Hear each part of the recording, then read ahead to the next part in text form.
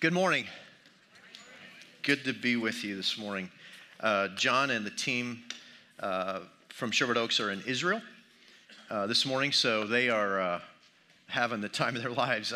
John sent a couple of notes this week, and just tremendous. I know some of you have been there, and so continue to lift them up in prayer. This morning, we're talking about the topic out of Core 52 on leadership. So I'm going to start with this. I was going to flip this, but for those of you who would consider yourself a leader, please stay seated. Thank you. That's what I thought. There's a few people standing in the back. You can stay standing because you don't have a choice. You're in this. You're in this for good. So the scripture and the topic of this week in Mark 10. Honestly, if you looked across any material of leadership. Bold statement, the most powerful on the planet is what we're going to talk about today. If you think about the leaders in your life, those who you would say, I want to follow them, I am following them, they're probably practicing this, no doubt. Even if they've never seen this, what we're going to talk about today, they're practicing it. For those of leaders in your life who you would say, I just can't follow them, they're probably missing what we're going to talk about today. For you as a leader, because you all just said you're a leader, you're going to find that today's topic out of Mark 10 is show-stopping. It will turn your heart upside down. That's not because of the one who's delivering it. That's because of the content that's in it. So we're gonna jump in with a couple of questions. One is, what do you do when you are the most powerful person in the room? What do you do when you're the most powerful person in the room? And are you a leader worth following?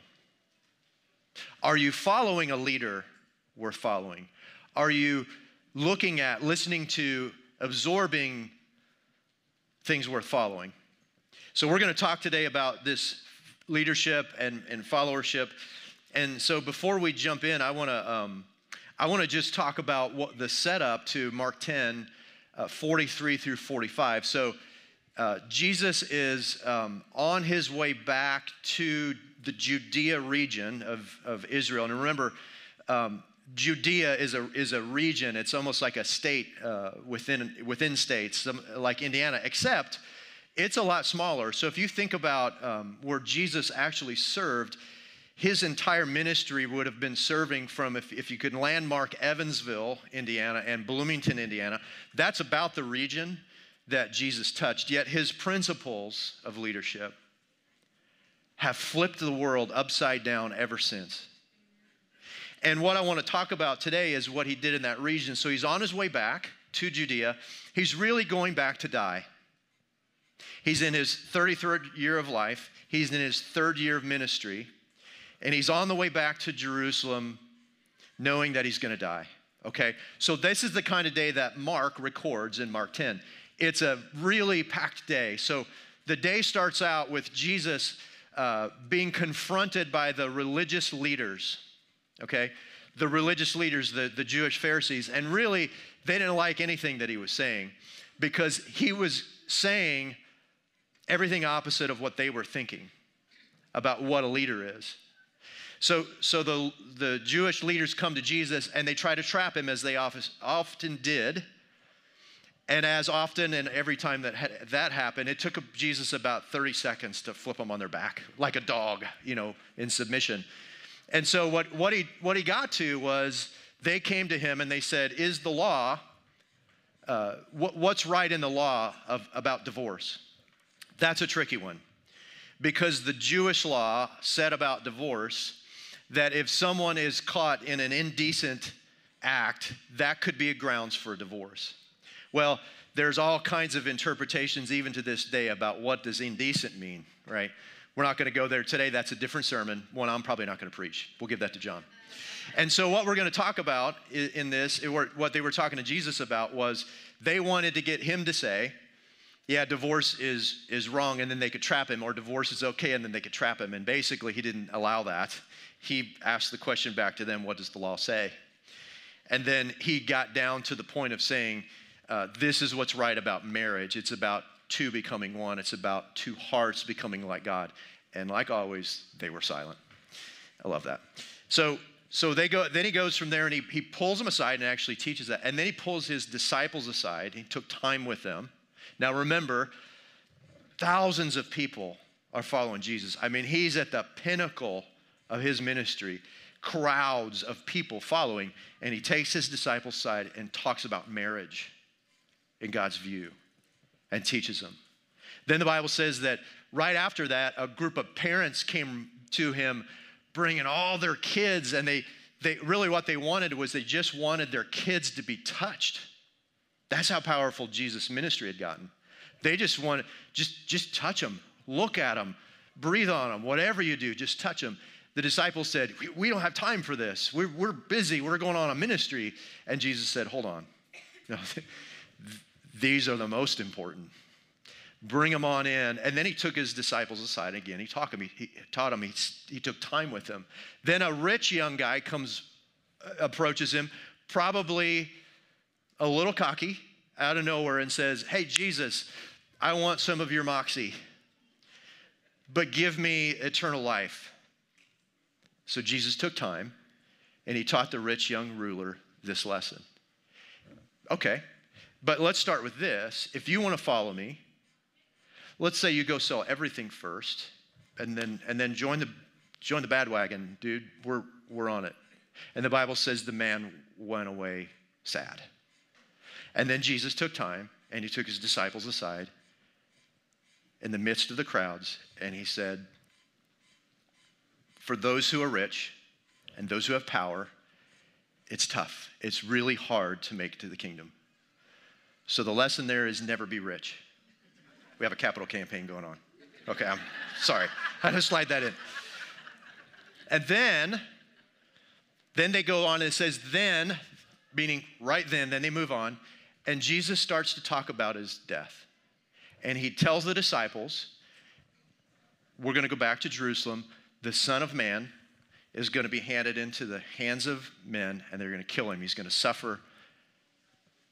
And then something happened that has always confused me, because here's the 12, and John and James, the sons of thunder, come to Jesus, and they say, yeah, we understand. Like, you're going to die. Okay, but here's our request. One of us wants to sit on your right-hand side, and one of us is to sit on your left-hand side in your glory. Meaning, they didn't even hear the message. They thought he was going to be the king of the world. And so, really what they were saying is, we're the first two in your political cabinet. You know, because they're looking at leadership, and they're looking at rulers, and they know there's hierarchy. So it says that Jesus took them aside, probably off the road, because a lot of people are following. Maybe there was a rock with Easter flowers around it. I'm sure I made that up. But there were probably a side. He took them off to the side of the road. And then he taught them, and he said, this is what's going to happen. And then it says, then again, he got back up on the road with his disciples. And then the other 10, they started to argue with the other two, with James and John. And they said, what about us in the cabinet? I can hear Peter saying, I'm the rock. And Matthew saying, well, guys, I have all the education, so really I should be the... And then Jesus pulls them aside again, and he takes time, and he teaches them about what God has in mind. And those things were for God to decide. But if they wanted to follow him, and then we land on where we are today. So all of that setup is leading to Mark 10, 43 through 45, where Jesus said, first of all, 43, not so with you. That's not up on the screen, but that's in the scripture. And here's what I want to stop on, is not so with you. People are looking for a hierarchy, even as disciples. Everybody's looking for power, power, power, power. Sound familiar? Anybody else in the room a power freak? Control freak? Okay, maybe I'm just speaking to me. I saw a couple of wives look at their husbands. Okay, just saying. The issue of Jesus saying, not so with you, is he just came out saying, the rulers are going to be sucked up in power and money and everything else that's going on. Is not so with you and me and you. So for everybody who sat down and said, I'm a leader, which you did by nature of being here, this is for you. It's not so with you. This isn't how you're going to lead, right?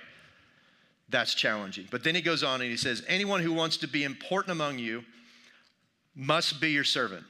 And anyone who wants to be first must be the slave of everyone. Even the Son of Man did not come to be served. Instead, he came to serve others. He came to give his life as the price for setting many people free.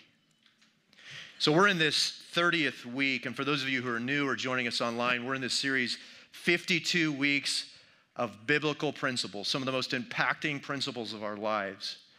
This is going on for you. We're in week 30, and this one really took me to my knees. It has for a long time.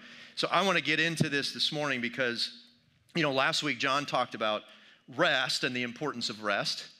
I thought it was a real snoozer. I don't know about you. I went home and tried to take a holy nap, but I couldn't. But the power of what John was saying, even though he's not here to defend himself, is that rest is really important to get yourself focused. This morning, we're going to talk about putting yourself in the seat of servant. And so as we get into that this morning, I want to just cover some topics that I think are going to kind of break this down. In the question that I asked earlier, I'll ask again. When you are the most important, most powerful person in the room, what do you do? And remember, that could be in your home, at your workplace. That could be when you're by yourself, because you're probably the most important person in the room. So leadership applies at all levels. And those who ask themselves that question start to think, right? So that question actually was asked by, if you know the pastor, Andy Stanley. He asked this in January of 2013 at the church service that he was asked to preach at President Obama's inauguration church service that morning. So Andy gets up and he asks this question. Now the room is filled with who? The cabinet and future cabinet and leadership team. And people went nuts. The media was all over this for a few weeks, and they brought up every church and state issue to try to figure out where's the wedge here in this conversation. And when they went back to Andy Stanley a week or so later, he said, I don't know, it's a great question. I ask myself that question every day. Have you asked yourself the question this day? Right, because but the irony of this is that those who really got into the polarization of the question, making it about church and state and political, were actually doing the very thing that Jesus said, which is the powerful want more power. And is it better for me to be right, or is it better for me to see right? Are you better at being right? Are you better at seeing right? That question takes me to my knees. Because if I'm honest, there's a lot of times where I want to be right. And so I'm going to just confess that this morning. But what I really want to do is get into the scripture. And so as rulers, as people looking for, what are we looking for? Authority, recognition, because we see the peak of leadership is the place to be. It's the one in charge. Jesus said, actually, let's turn that upside down. And the pinnacle, the peak of leadership in my cabinet is right there at the bottom, serving up. So if you think about the leaders in your life, who you follow, it would be those who do that. So as we get into the scriptures this morning, and we think about this, I want you to just listen to one of the things that Mark Moore says, because at the core of leadership, and one of the most pinnacle points of Jesus' leadership, and we're going to talk about it during communion this morning, was the Last Supper. And so Jesus is coming into this setting, and what does he do? The most powerful person in the room picked up a towel and put it around his waist and began to wash the filth off of those he was leading. And in your own way, and in the leaders who you follow in their own way, I would keep asking, does that reflect my leader?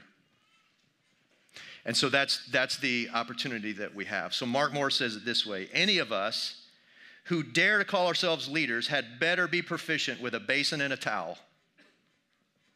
So as you do that this morning and think about that, there's so many things we could get into about leadership, about biblical leadership. We're really just going to touch 3 this morning. 1 is power down. 2 is provide safety. And 3 is to practice empathy. So let me get into those 3 points. So how do you give your power to others? You power down. What do you do when you're the most important, most powerful person in the room? You power down, which is what Jesus did. Now, for many years, I thought, I'm called into some leadership positions at work and in the church, and I have to get better. Like, I have to really get in this. So I was listening to everything and reading everything I could get my hands on and podcasts. And then I came to the point, and I said, I really want to just kind of look at a biblical study of leadership. So I took a whole year, and that's all I studied was leadership. What I was looking for was I wanted some statements I could take into my teams and say, here, this is leadership. Do this. And Jesus just rocked my world. And it really started when I hit Mark 10. Because my very purpose for wanting to seek out leadership was completely the opposite. So if you're not turned upside down this morning, you might be sleeping. If you're at home and you're not turned upside down, I don't know what to tell you. But just pay attention, because when what Jesus teaches are things like this: the first will be last and the last will be first. Don't seek the highest seat at the table. And my favorite, power is made perfect in weakness. Because we see the opposite. We see power is made perfect in more power. But actually Jesus says, no. Power is made perfect in the vulnerable. So the more vulnerable you are, Jesus, the more powerful you are. And he says, no, not just that. But that's when you're great. So you're not going to achieve greatness until you take the lowest position in the room as the most powerful person in the room. Woodrow Wilson said this about power. Power consists in one's capacity to link his will with the purpose of others, to lead by reason and a gift of cooperation. So there's a spirit there. Let me tell you, I was reminded this week about, I had an interview with a job candidate a few years ago. And you're not even going to believe this. This is how the interview went. I was about 15 minutes into the interview. And the guy says to me, hey, look, I'm just going to get to the point here. I'm a pretty big deal in the world of marketing. And so let me just lay out a few things to see if my expectations meet yours. Mid-six-figure salary, corporate apartment. This was in Hong Kong, so corporate apartment was a pretty big deal in the city. Need an apartment in the city. I need a team that I'm going to choose. I need an office by window, and I'm going to need a budget, to make sure that I'm connected. So we're good. We keep going here, right? Because for anybody who knows me, it takes a lot to set me off. This was about 11 at night, so I was already one eye open, and later my wife, Krista, said to me, who were you talking to? So I kind of went off on the guy, and I said, well, help me understand, if you're this important, like, one, really deserve to be your boss, okay? And secondly, I would think that you would have companies all over the place trying to keep you in their company, but you're looking for a job. Help me understand that. And then maybe thirdly, because I'll never be the boss that you need, clearly, you might want to think about being your own boss, because I think that's probably the only way you're going to be happy. Have a great life, dude. I don't know that I said that, but I am now, because I'm stirred up again. And I think I said something biblical in there, in that string of things, so I felt justified. It's remarkable, but that's the effect of power. And later on I thought, I don't know what influences this guy has had, but I don't know that they've been good, because that idea comes out. Now, when I see things like that, I always use the acronym WWJD. What would John Maxwell do, right? Because John Maxwell, if you haven't read, his leadership stuff is amazing. And the one thing that he's always said that has made the most sense to me is that this whole world of titles, senior, executive. I knew a guy, one time I met a guy who spoke at a conference. His title was resident futurist. And I actually went up to him afterwards and I said, how do you get a title like that? He said, well, you predict the future. I'm like, wow, where'd you study? Where'd you learn that? So the title world John Maxwell addresses, and he said, the greatest title, mom, dad, son, daughter, husband, wife, uncle, grandfather, grandmother. There's your titles. Everything else, it means that you have to do stuff to earn the title. So he also said this, and I love it, the 21 immutable laws of leadership. Leadership is influence, nothing more and nothing less. Period. How do you gain influence from people? It starts by giving them time. In Mark 10, 5 times Jesus was stopped on that journey, twice by his own boneheaded disciples. And each time it says he stopped and he took time. Now, think about that. All of the nations following him, saying this is the next king. And he stopped in the middle of that to give them time. He said this, I lay my life down for my friends. Another tough thing to think about. So what do you do when you're the most powerful person in the room? You power down. Number 2, what do you do when you're the most powerful person in the room? You provide safety. I love this, what Maya Angelou said. She said, people will forget what you said, people will forget what you did, but people will never forget how you made them feel. They will never forget how you made them feel. When you go to funerals and you hear people discussing their friend, their mother, their father, you start to hear this. You start to hear how this person made me feel. How do people feel about us? How do people feel about you? What do they really say underneath it all? Because if they feel safe, you're probably going to know that before it gets time for your funeral. Now, one of the things that Jesus said in verse 45 was really important. He said, for even the Son of Man did not come to be served, but to serve. For even the Son of Man. 2 of the most powerful thoughts and words out of that are this, me too. So we hit these points in leading, and people are trying to figure out their way, and they start to give you a glimpse of vulnerability, and you say, yeah, me too. That's what Jesus was saying here. For even the Son of Man didn't come, guys, to have power in the way that you're thinking about power. The Son of Man came to serve. The word that he used, diakonos, the Greek word, means servant. It's the same word that we use for our word deacon. And deacon isn't an office. I can tell you, as we look at the deacons back there, they don't get paid. They do what they do. None of us get paid. They do what they do because of the love of Christ, because this fills them up more than any title or anything that they could could be doing. And that's what Jesus was saying. Now, one of the other things that we have to understand is that the world is in disarray right now.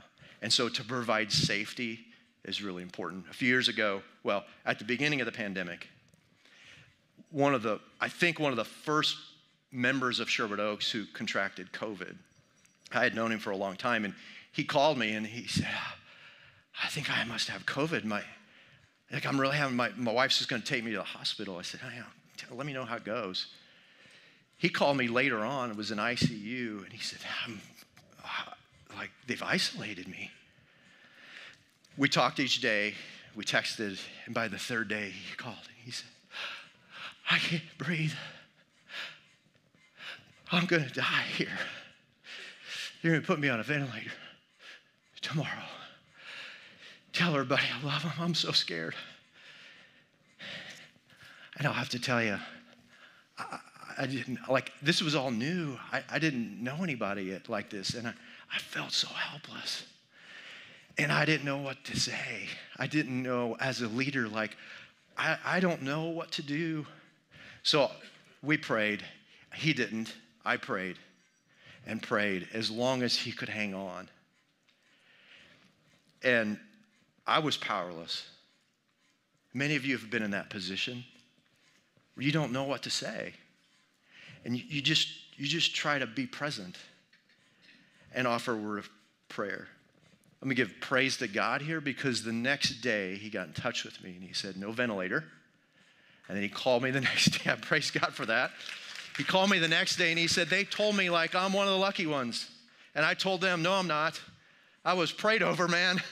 And I'm one of the ones who rose up. So you should hear his testimony today. And I've asked him, he's pretty shy. I've said, come up here with me and tell him. He's like, oh, no, you can tell it. It's powerful, because he will tell you today, I would not be here without God and through prayer. So I've never met anybody, I don't know about you, but whether it's a coworker or somebody in a restaurant or somebody you bump into who you say, can I pray for you? And they'll say, oh, no, I don't do that. I've never had that. Maybe you have. Praying for someone is so powerful. It is one of the most powerful things to do, especially now. So one of the things you have to remember again is the world is grieving. Everybody's grieving. Everybody in here and watching online, there is some form of grief that you're going through, that we're going through. Sherry Comier, who's a psychologist and grief mentor, he says, there's a communal grief as we watch our work, our healthcare, our education, our economic systems, and all of these systems we depend on destabilize. Work from home, online, canceled weddings, canceled sports, canceled church. They all cause grief. And we're grieving because that which we knew was stable is no longer there. So how important is it that as we serve that we provide safety? Psychologist and Harvard Business School leader, professor, Dr. Amy Edmondson, talks about psychological safety. And here's some of the factors that we're dealing with right now. 48% of America's workers right now are looking for a new job or a new opportunity. Why? There's unsettled grief. There's unsettled, where do I go next? It's confusion. The press is calling it the Great Resignation globally. It's this thing that's moving out there. Why is that happening? People are grieving. Dr. Amy Edmondson says it this way: psychological safety is the belief that anyone can speak up, share new ideas, ask questions, notate concerns or mistakes without fear of being punished or humiliated. And psychological safety, if you just go look that up, you're going to see it all over the place. It's a term that every leader, every organization, every business is trying to figure out, how do I make my people feel safe? Psychological safety is tanking, and people are looking for the answers. And I'm telling you, Jesus says, provide safety for your people, because this is how I do it. This is a Me Too moment. And the most powerful thing you can say to someone when they're reaching out is, yeah, me too. Here's my version of that. Plan it out. We have a grief care. We have counseling. We have support services at Sherwood Oaks. Look on our website. Call the church office. We have the ability. This is part of what your contributions go to, is supporting the church's care of grief. My friend Claudia Mitchell's here this morning, and she would tell you it's off the charts. We can't keep up, but we love doing it. We love serving. Keep giving toward it because it goes to great things. Depression, addiction, marriages, and you name it, and the church deals with it. So let us know. Claudia also says this, and I love this. She's here this morning, and I'll cry if I look at her, so I won't. Never use people to get work done. Use work to get people done. Parents don't use kids to get family done. Use family to get kids done. And you can keep playing that out in your own scenario. It's a wonderful principle. Third and finally, practice empathy. How do you share others' burdens? What do you do when you're the most important, most powerful person in the room? You practice empathy. Practice empathy. Again, going back to Jesus' example, Jesus had become potentially more powerful than the Passover, right? So imagine Jesus is going back to Jerusalem. He's heading back, and he tells the disciples, go set up this dinner. It's a banquet-style dinner. There's going to be a guy at this house. He's going to take you to an upper room. He's going to have the provisions. You guys get it settled. There'll be people there to help. It was all in place. It happened just as he said. We're going to celebrate in communion in just a minute. And during that period, so all these people are sitting there. Imagine you've been invited to Jesus' banquet. It's Passover, number one. It'd be like Easter. And then you've got Jesus coming in. So he walks in the door, greets everybody, makes sure they're settled. And then most scholars believe that there were servants in the room because there were normally servants there. Matthew alone had many servants because he was a tax collector. That the servants would have been there. And Jesus goes over and picks the lowest position in the room of washing the feet. Puts a towel around his waist and starts one by one. This must have taken time to go around the room. He gets to Peter and Peter says, oh no, not me, Lord. And he says, oh yes, you too. In fact, you have no part in me unless you allow me to serve and do it. So then he says, well then wash my whole body. Wash me completely. So Jesus was not selective about who he led. He was not selective about his empathy. He gave it and gave it and gave it, and he practiced empathy for all. He wasn't selective with people he healed. We're not selective with people. Are you selective? I think I am, if I'm honest. I think I might be a little selective in where I serve, who I serve. So lay out a few scenarios. This person committed this level of sin. They've got it coming. Jesus didn't do that. Jesus dealt with the lowest, the most hurting. Practice empathy. It makes a huge difference in our leadership. The sister to empathy is tact. Tact is, according to Harry Truman, tact is the ability to step on one man's toes without messing up the shine on his shoes. I love that. Isaac Newton said it this way: tact is the knack of making a point without making an enemy. It's not very tactful to go to someone who's struggling in their health and talk about how great your workouts have been, okay? Like, probably not the best idea. Or to go someone who's going paycheck to paycheck, working 2 jobs to pay off medical bills, and talk about the great beach vacation that you just had. Probably not the most tact. You could keep playing that out in your life, and you can start to frame and reframe the tact that you take. So I was meeting with a friend last week, and dear friend of mine, he's a really successful business leader in the community, faithful follower, and we were catching up, and I said, you know what, I've got this thing coming up on leadership. What do you think? And he said, you know, I don't really profess to be a great leader, but he said, the one thing that I do feel the responsibility for is that Anyone that I come in contact with is in a process. They are there where they are, and they know, whether they know it or not, they're trying to meet God, and they're somewhere along the way. I'm just a link in this chain. I don't know what link I'm in, if I'm at the beginning, the middle, or the end of that relationship. But what I do know is I never want to be the broken link. And I was like, wow. The broken link. He said, yeah, because if somebody's on a pathway, I don't have to be responsible for the whole pathway.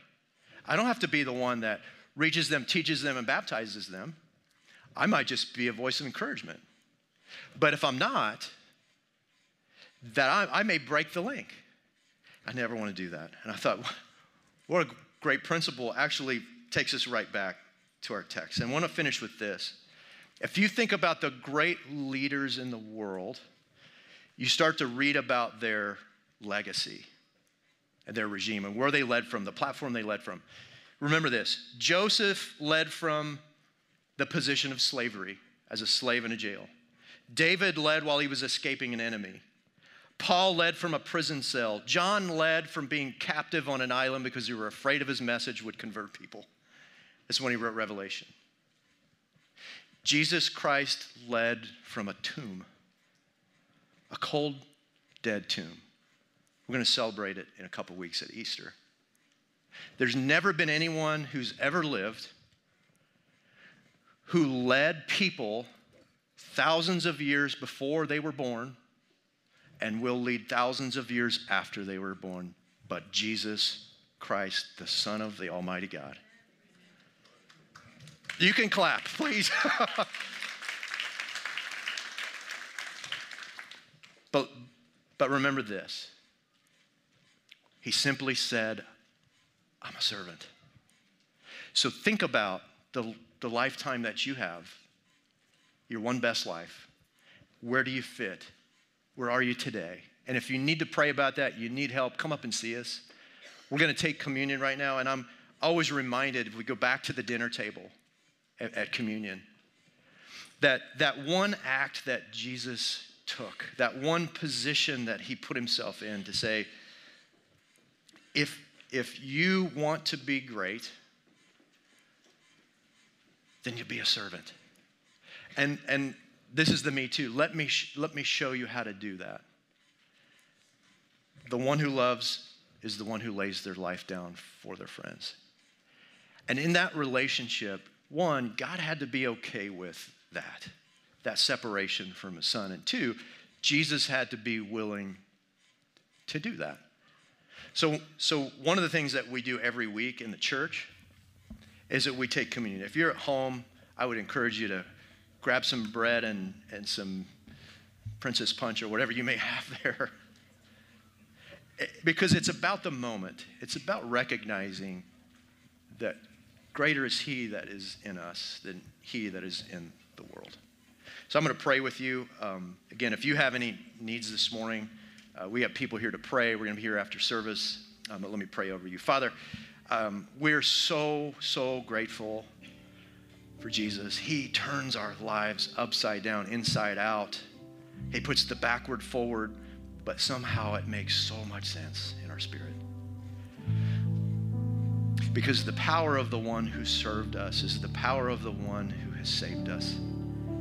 So as we take communion this morning, Father, we thank you. Turn our lives in such a way that the world might see you, not us. That they might turn to your Son, who's the Savior of our lives.